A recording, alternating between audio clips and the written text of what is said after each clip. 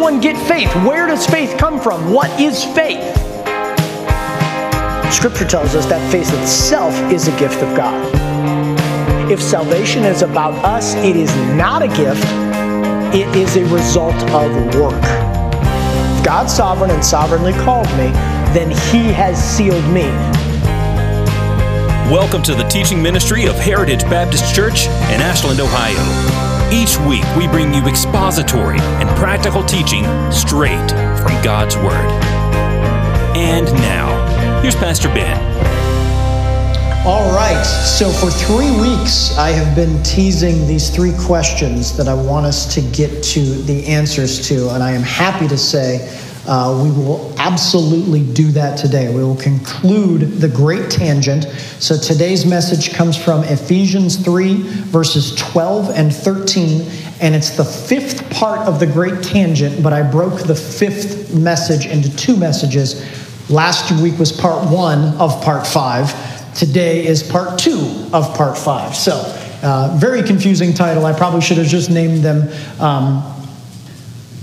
Infinity War and Endgame, and everybody would have known exactly what I was talking about. Okay, so here's the 3 questions that I've been teasing for 3 straight weeks. How does this apply to me? What is my responsibility in all this? And is this even possible? And what we're talking about is specifically the idea that Paul is strongly commanding the church in Ephesus to dissolve the issues between Jewish and Gentile believers, because the coming together of those 2 parties, for centuries sworn enemies, would send a shockwave not just through the human realm, but through the spiritual realm as well, to tell them, listen, if people see that the gospel has the ability to heal issues between race groups, religions, creeds, and backgrounds, imagine the glory that Christ would receive. It is an incredibly appropriate and poignant message for us here today, dealing with all of the race issues that we see in our country right now. 2 weeks ago, I made a thesis that said, I firmly believe that the gospel is the only legitimate resolution to issues of race disparity. In fact, human solutions to that problem often do nothing but drive a deeper wedge between those people groups. And I'm going to continue to press that truth in on you using the scriptures. So to review from last week in part 1 of this final series, we looked at 2 Greek words that Paul illustrates to us. So if you have your Bibles, let's read verses 12 and 13, and then we will dive in. Paul says this to the church at Ephesus: in whom we have boldness and access with confidence through faith in Him. Therefore, I ask that you do not lose heart at my tribulations for you, which is your glory. So, the first word that we looked at was this word boldness. Parrhesia is the Greek word. And what we concluded after studying that word is this: because of Christ, we do not need to mince words with God. We can just shoot straight from the heart without any need for pomp or formality. The second word that we looked at last week was the English word access, and we've looked at this word before earlier in Ephesians chapter 2, prosegogi. And prosegogi means that Christ serves as our introducer in the court to God. He is the one that says to the Almighty Father, this one's with me, and is requesting an audience with you. And because of God's love for the Son, He then has love for us, and we have an audience. And here's our conclusion: Christ has already served our introduction to God, despite the fact that judgment is yet to come. We, as a people, are already known to God, and Christ has granted us an intimate audience with Him, which is an incredible advantage in terms of our ability to commune with God. So what I want to do is look at one more Greek word before we draw these things to an answer, and it is this word that we see in verse 13, confidence. So if you look at 12 and 13, it's at the end of verse 12. In whom we have boldness and access with confidence through faith. So the Greek word here for confidence is papoithesis. Say that 3 times fast. The definition is trust, confidence, and reliance, but it can be used in different ways depending on how it appears in context. So let me give you a couple examples. Paul writes in 2 Corinthians 1:15, and in this confidence, papoithesis, I was minded to come unto you before that ye might have a second benefit. Paul then later writes the exact same word in 2 Corinthians 3:4, and most English translators translate it not as confidence, but as trust. And such trust we have through Christ to Godward. Okay? So my conclusion, what I want to teach you about this word, because it can vacillate between confidence and trust. It is better to understand this word not just as confidence, but rather confidence through faith. And the Greek word for faith is pistis. So if you look at how it's phrased here in our passage, again, it says, with confidence through faith. So it's not a self-confidence. It's not, I'm confident in my own ability. It's that I'm confident because of my belief. That is what gives me such confidence. Meaning, the confidence is not our own, but a confidence born of greater belief that Jesus actually accomplished these things that Paul is saying that he did on our behalf. So let me boil that down so it makes more sense. There is an aspect to which, when we understand our salvation, that we are saved, many of the benefits are granted to us immediately. It was kind of like the silly example that I gave last week about, let's say you apply to Harvard, you get accepted, and on the first day that you show up at Harvard, you are handed a diploma. And they're saying, no, you still have to do the 4 years, you still have to do the work, but you're as good as graduated. Many of the benefits of being a believer don't wait until we actually die and leave this world. And chief among them is the fact that God now hears us, that the Holy Spirit dwells in us. There is a huge difference between the believer and the non-believer in terms of how they interpret the Scripture based on these two things. Point number one, if I'm saved, I have the regenerate mind of the Holy Spirit, and I can see things in Scripture that I simply do not have the ability to see before I'm saved. And then those things drive me to prayer to a God who knows me, acknowledges me, and listens to me because of what Christ did 2,000 years ago. So a huge bathing of blessing comes from all of this. Now, to me, and pastorally, this is where it leads me. It leads me to a reality check for our faith. What type of faith do we actually have? I'm going to ask these questions. I would just ask that you answer them silently because we could have a variety of answers here. So, this serves as a litmus test. If you look at what Paul writes in verse 12, it is fair to then say and ask of yourself, do you have faith? And I'm going to assume that the vast majority of us who are confessing Christ as our Savior would say, yes, we do have faith. Okay. If you have faith, the next question becomes, do you approach the throne of God with confidence? And if you're anything like me, your answer is probably, I think so. I think I approach the throne of God with confidence. If you are being honest and you conclude, I don't think I necessarily always approach the throne of God with confidence, and maybe I'm meeker or I'm more timid, let me ask you a question, and I do want a response on this. What makes you approach the throne of God without confidence? Even though you know you're saved, what are the things that would make you approach the throne of God not as confident as you should be? Who said that? Rick? Yeah. Rick, here we ask people to put their hands up before they say things. There. You're absolutely right. Rick is absolutely right. Yeah, your sin. Do you come to God the same way when you're on fire for Christ as when you're in the middle of a season of backsliding? No. Now, should you? Should you approach the throne of God with the same amount of confidence? He asks with a big grin on his face when you're in the midst of sin. Katie, Jared, you guys are nodding your heads yes. Why? Because your sin has already been bought. Boom.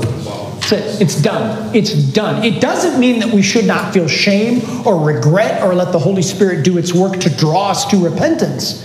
But to disqualify our confidence on the basis of the fact that we have sin let's just be honest for a moment here. Do we ever approach God without sin? No. A lot of times we approach God with sin that we're not aware of, or maybe we're not in the midst of a lifestyle of sin, but we always approach the throne with sin. And how much sin does it take to be found guilty before God? Any amount. From 6 billion to 0.0000001 is good enough. Right? So our confidence in coming to Christ, or coming to God through Christ, should not be affected by what's going on in our life. That's one of the messages that's definitely in this text.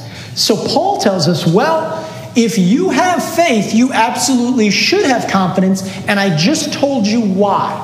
The reason you should have confidence is because Christ, by what he has already done for you, this is not work left to be done, it is accomplished. When Jesus says on the cross, it is finished, we tend to think he's saying, finally it's over, I can turn my spirit over.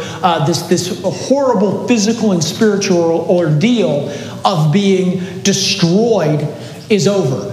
Well, there's a problem with that line of logic, to think that Christ is talking about his work, because we know that he then spent 3 days in separation from the Father. So when he says it is finished, oh, no. His agony is just beginning.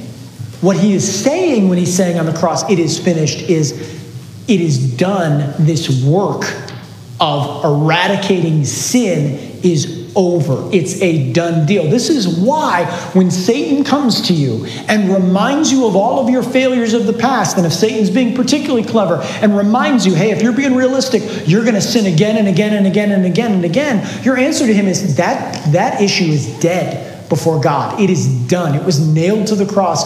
You cannot hold me to my sins, Satan. I am God's child, because that issue has been forever settled. So with that in mind, we have two things that Paul has told us. We have boldness, the ability to speak to God without having to mince words or be super formal. So in that regard, you can pray to God wherever you are, in whatever state you are in, however you find yourself, you can pray to God. And then secondly, the access, the fact that you are guaranteed through Christ, the audience will receive your message. So the point is, approach God with the confidence of having both boldness and access. We get the confidence because of the boldness and access that we are told to pursue. Jamie is not here today, but I have dwelled on the words that she said last week, all week while I was preparing this sermon. All week I kept allowing these words to just echo through my head, because they were so perfectly poignant. And I'm going to paraphrase what Jamie said. I think I got it for the most part. She's talking about her relationship with her now deceased father, Jim. And Jamie said, yeah, when I was growing up, he was the authority figure and he was given due respect, but I never felt like I couldn't go to him because he was my father. So his standing as my father superseded everything else. Remember what we talked about last week? God looks at us through a lens that says they are my children before they are my subjects. Yes, they are my subjects. But before they are my subjects, I love them. They're my children. That's an awesomely, awesomely, awesomely powerful thing to try to digest. So that brings us to the conclusion of the matter as we see in verse 13. Therefore, Paul says, therefore, because of these things. And in a way, he's not using this tone, but Paul is saying you are without excuse. You have been given access. You have been given boldness. You have been given confidence through faith. Therefore, here's my request. I ask that you do not lose heart at my tribulations for you, which is your glory. What in the world is he talking about here? It seems like he has shifted radically, and now he's talking about himself. Now he's talking about directly the church at Ephesus. Let me ask you guys a question. This phrase that I have in the New King James that I'm reading, it is translated that you do not lose heart. And there are about 3 major schools of translations for that phrase. Therefore, I ask that you do not lose heart. How many of you have that you do not lose heart? Do any of you have that you not faint? Does anybody have that one? Anyone? No one? Okay. Does anyone have, there's one other rendering of it here, that you not be discouraged? Okay. Paul is saying, listen, I know that you're worried about me. I know that you've heard about my trials, my beatings, my imprisonment, being constantly pursued and threatened by both Rome and my own people, the Jews. But because we have such amazing access to God and access where God sees us as children before he sees us as subjects, and access where we can speak plainly to the creator of the universe, an access that is born from our faith that Jesus Christ has granted us and become a sacrifice for the debt that we could never pay on our own. Because of all of this, my request is that you do not lose heart, because my tribulations are all a part of his plan. And here's the crazy thing. My tribulations exist for your glory. Your glory. He doesn't say Christ's glory. He doesn't say God's glory. He says, my tribulations exist for your glory. Okay, so let's break this down. This phrase, that you not lose heart, King James, American Standard, Young's Literal, they translate it as that ye not faint. He's literally saying that you not faint or pass out at the thought of what I'm going through. New King James, NASB, and New Literal translate it that you not lose heart. The NIV, that you not be discouraged. This is one of those areas where I take some linguistic tension with the NIV. The NIV is really way too light of a translation. The NIV paints it as, oh man, we miss Paul. I hope he's not going to prison. Okay, and you compare that with the King James, just like that you not pass out. Those are two very different things. Would you agree with me? And the New King James, the NASB, and the New Literal, they kind of put it somewhere in the middle. Okay, so you have extreme on the top and bottom, and somewhere in the middle. What Paul is emphasizing here, and I would say they're all legitimate renderings. They really are all legitimate renderings of the original Greek. But Paul is telling them, don't lose heart when you think of me. He's not saying pray that my tribulations end. He's saying the tribulations have purpose, and their purpose is your glory. The church at Ephesus, or to expand it to the audience today, us, the church, the saints, the believers in God. My question becomes, how in the world does Paul's tribulations, how does that become the glory of the church? Rhonda? Because they go forth in spite of all of this happening. Good. Yeah, we persevere. We go forth despite of the things happening. What else? Rick? Good job. It was a very good job in raising your hand. I mean, it's the truth of the gospel. You know, Paul's end all be all is the gospel of Jesus Christ. And so whatever it takes, hardship, shipwrecks, whatever, it's so that those who hear him gain the glory of Christ. Yeah, it's huge. Paul, does anybody else have any thoughts there? Jared? I say carries on that message of confidence. Like, I can confidently approach God, so why would I not confidently be able to withstand? Jared, you answered my next question before I asked it. My next question is, okay, why does Paul choose to say this here? What's the therefore? How does he connect these concepts, boldness, access, confidence, to therefore, because of your ability to talk to God and know that he's hearing you, don't lose heart at what I'm going through? Is he not, in a subtle but effective way, saying, do not place your faith on me? Do not make me the champion martyr of the church. I have a role to play, but so do you. Instead, as I lay dying in a prison cell, as I write this book, my encouragement is for you to draw closer to God. And here's how: boldness, access, confidence. So when you think of my suffering, let that draw you closer to God. Do not weep for me. Praise Jesus. It's an unbelievably selfless thing that Paul is saying. And the result of that is that the church of Jesus Christ, the bride of the Son, now becomes glorified because they're willing to endure, because they see these hardships as another thing that we have to face. This is one of those pinnacle reasons that I fear for the American church, because we have had it so good for so long, largely being in the majority, that as the winds are shifting socially, and as we're seeing America follow a path much like Europe, where church and God gets marginalized and minimized. I've shared this statistic with you before, but 4% of Europe attends church on Sunday morning. 4%. Okay? And that is the trajectory of where we are headed in about 3 generations. And I'm going to say something quite shocking. I don't know that that's all bad. I don't. Not that I want us to become a godless country, but I think the more difficult it becomes to be a Christian, the more the wheat is separated from the chaff. And the more the legitimate Christians endure, and the cultural playing Jesus illegitimate Christians find something else to believe in, because what we believe in is too hard to actually live out. Now, that being said, Rob and I were having a conversation this week. We were basically, I'll cut to the chase. The conclusion of our conversation was, thank God we're not teenagers today.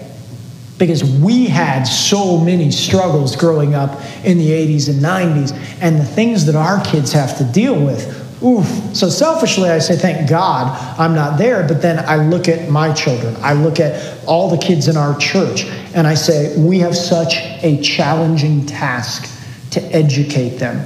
And I'll give you 2 quick examples. Challenging young women to understand that before they are anything, they are daughters of the King. To have a level of self-worth and self-respect that doesn't allow anyone, including themselves, to think of themselves as anything less than royalty.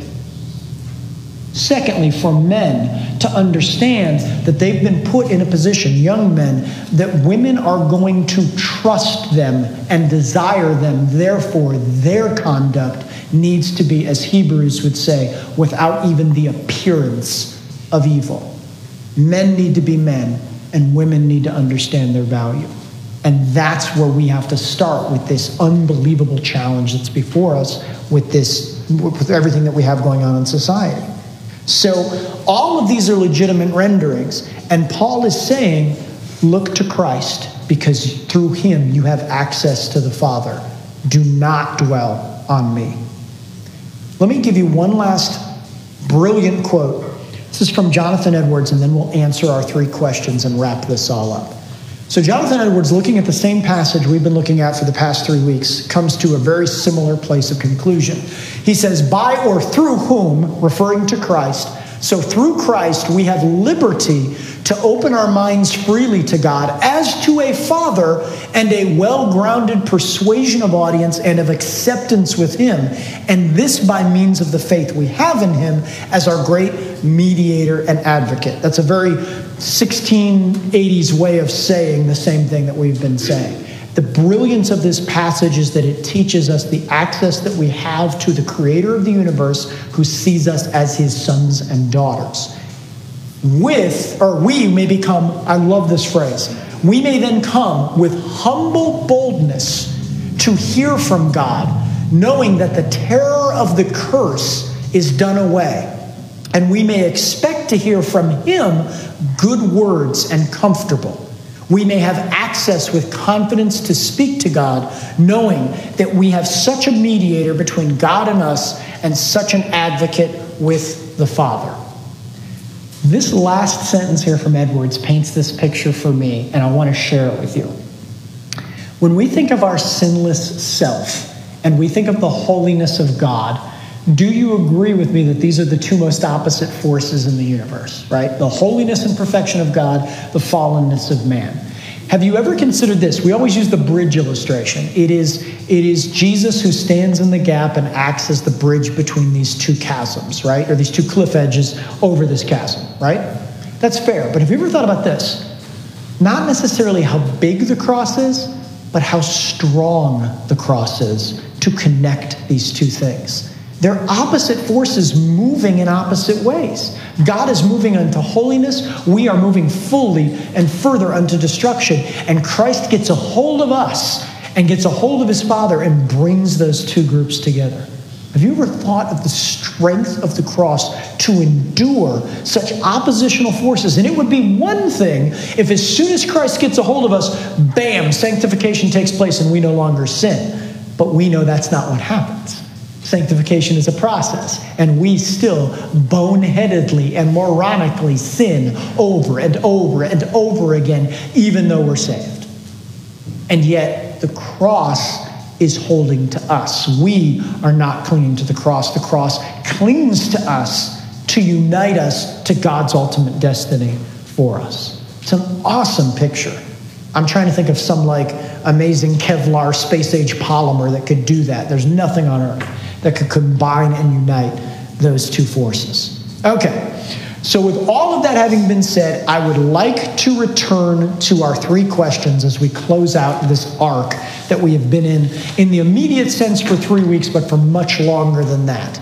So the first question, how does this apply to me? Now here's the bad news. You're going to answer that for me because I've been drilling it into you for 3 weeks. So there are a variety of ways to answer this, and I will give you my answer, but I want to hear from you guys first. How do these truths apply to me? Mark.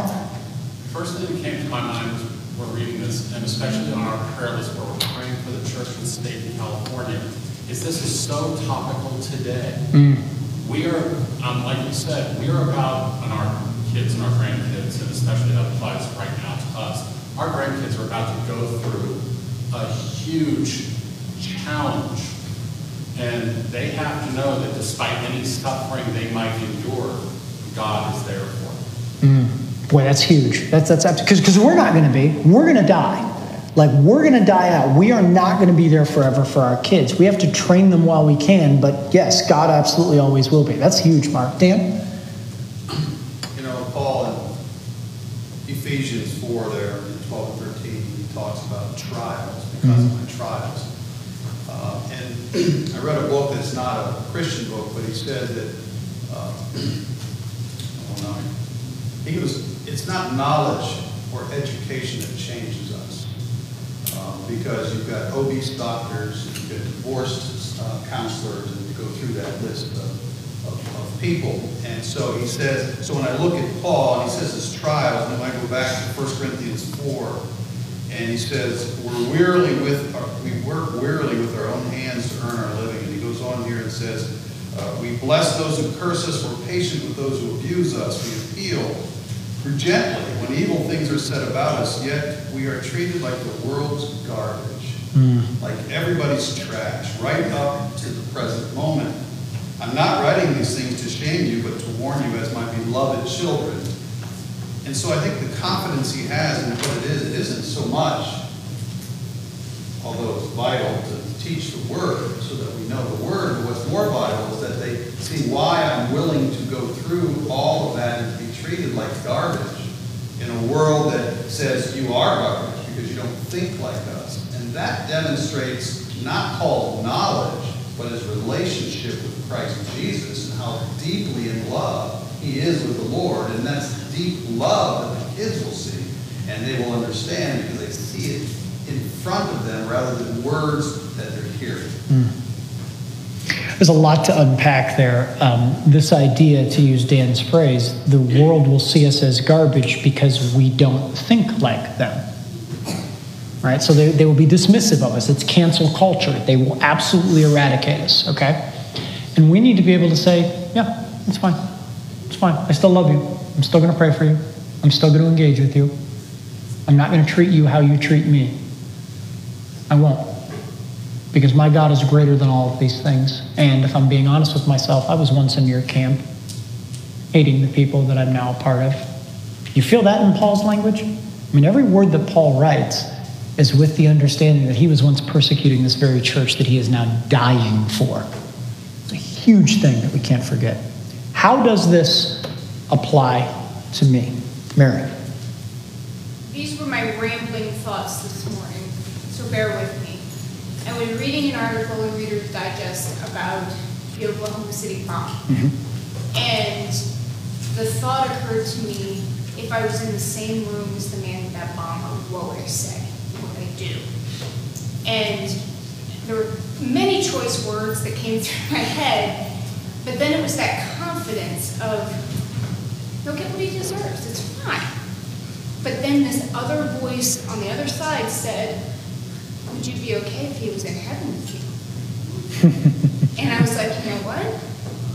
My God is big. Yeah.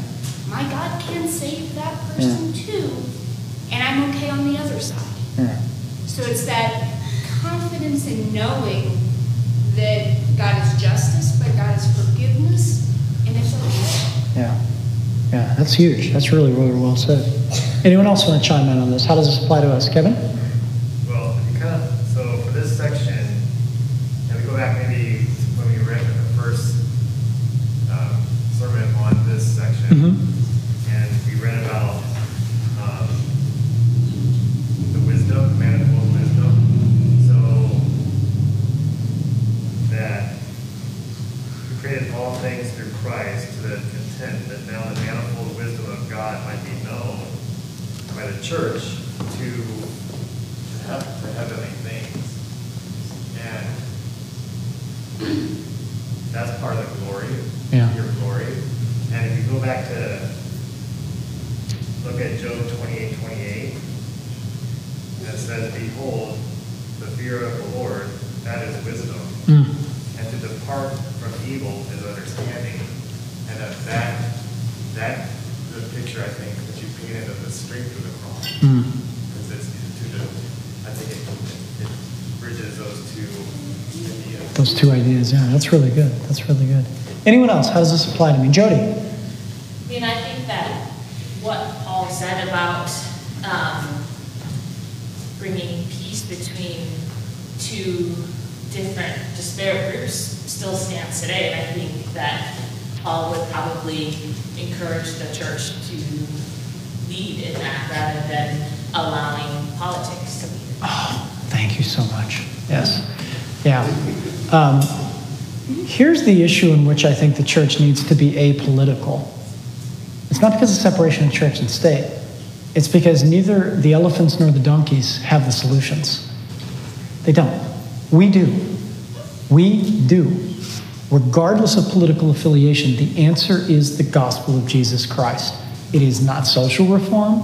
It is not programming. It is not tax levels. It is not human solutions. They will not work. And again, I said this 2 weeks ago, but if you want me to prove it, I can do that very simply. Look at human history. No society through governance has ever achieved what the gospel achieved in an instant, both in your heart and on the cross. Let me give you my answer. How does this apply to me? If you are a believer, this is a reminder that whatever is going on out there, pandemic, political unrest, race tension, I am right here. And you have access to me. The one greater than all of these things, come to me. Come to me. Paul was writing to a group of people who were not stupid. They were watching someone that was a champion of the church be persecuted for being a champion of Christ. And they're thinking to themselves, well, if we follow in Paul's footsteps, what are we going to lose? Are we going to get imprisoned? Are we going to be beaten? Are we going to be executed? And Paul says, maybe. For the course of your glory, I persevere on. Second question, a little bit more of a direct question. What is my responsibility then in all of this? Before I give my answer, does anybody want to chime in here? What is my responsibility in all this? Jody alluded to it a little bit with her previous answer. Yeah, the church needs to take the lead, right? Anybody else want to say anything differently or more specific? Jodes? Well, I think that then it's personal responsibility. Yep. So in this particular topic, I spend a lot of time thinking about what is my personal responsibility and how do I re-look at beliefs that maybe I have held and it's been a painful process and I've gone through it, but I think it's something that's worthwhile doing, and I certainly think that the gospel demands that of us. Yeah, agreed. Really well said. Anything else? Anyone else? Rhonda?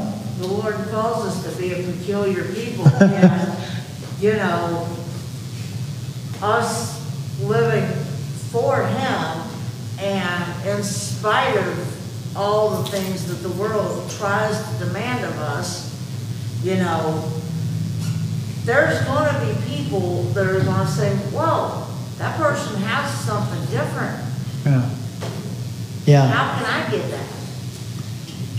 If Rhonda's correct and we're called to be a peculiar people, at least in part, I want to encourage you.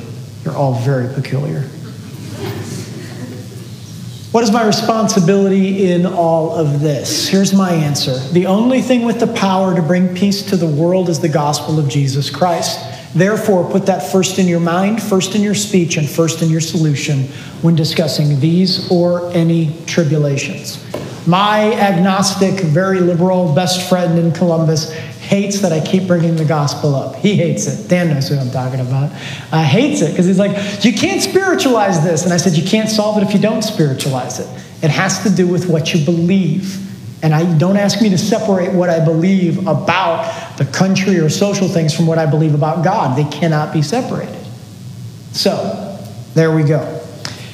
The last one I'm going to answer myself. Is this even possible? Can this be done? Let me encourage you. Pandemic, Black Lives Matter, Antifa, the election, these things do not keep our God up at night. They don't. They don't. He's got this.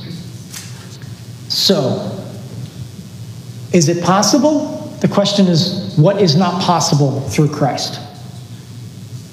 That, and the way that you answer that question is in and of itself a huge litmus test for where your faith is actually at, where your boldness is actually at, where your confidence is actually at. Thanks for listening to this message from Pastor Ben Roby and Heritage Baptist Church. We welcome your feedback or questions. You can find us online at hbc-ashland.com or connect with us on Facebook. If you found this message helpful, please share it with a friend or loved one. Again, thanks for listening, and we hope you'll join us again right here next week.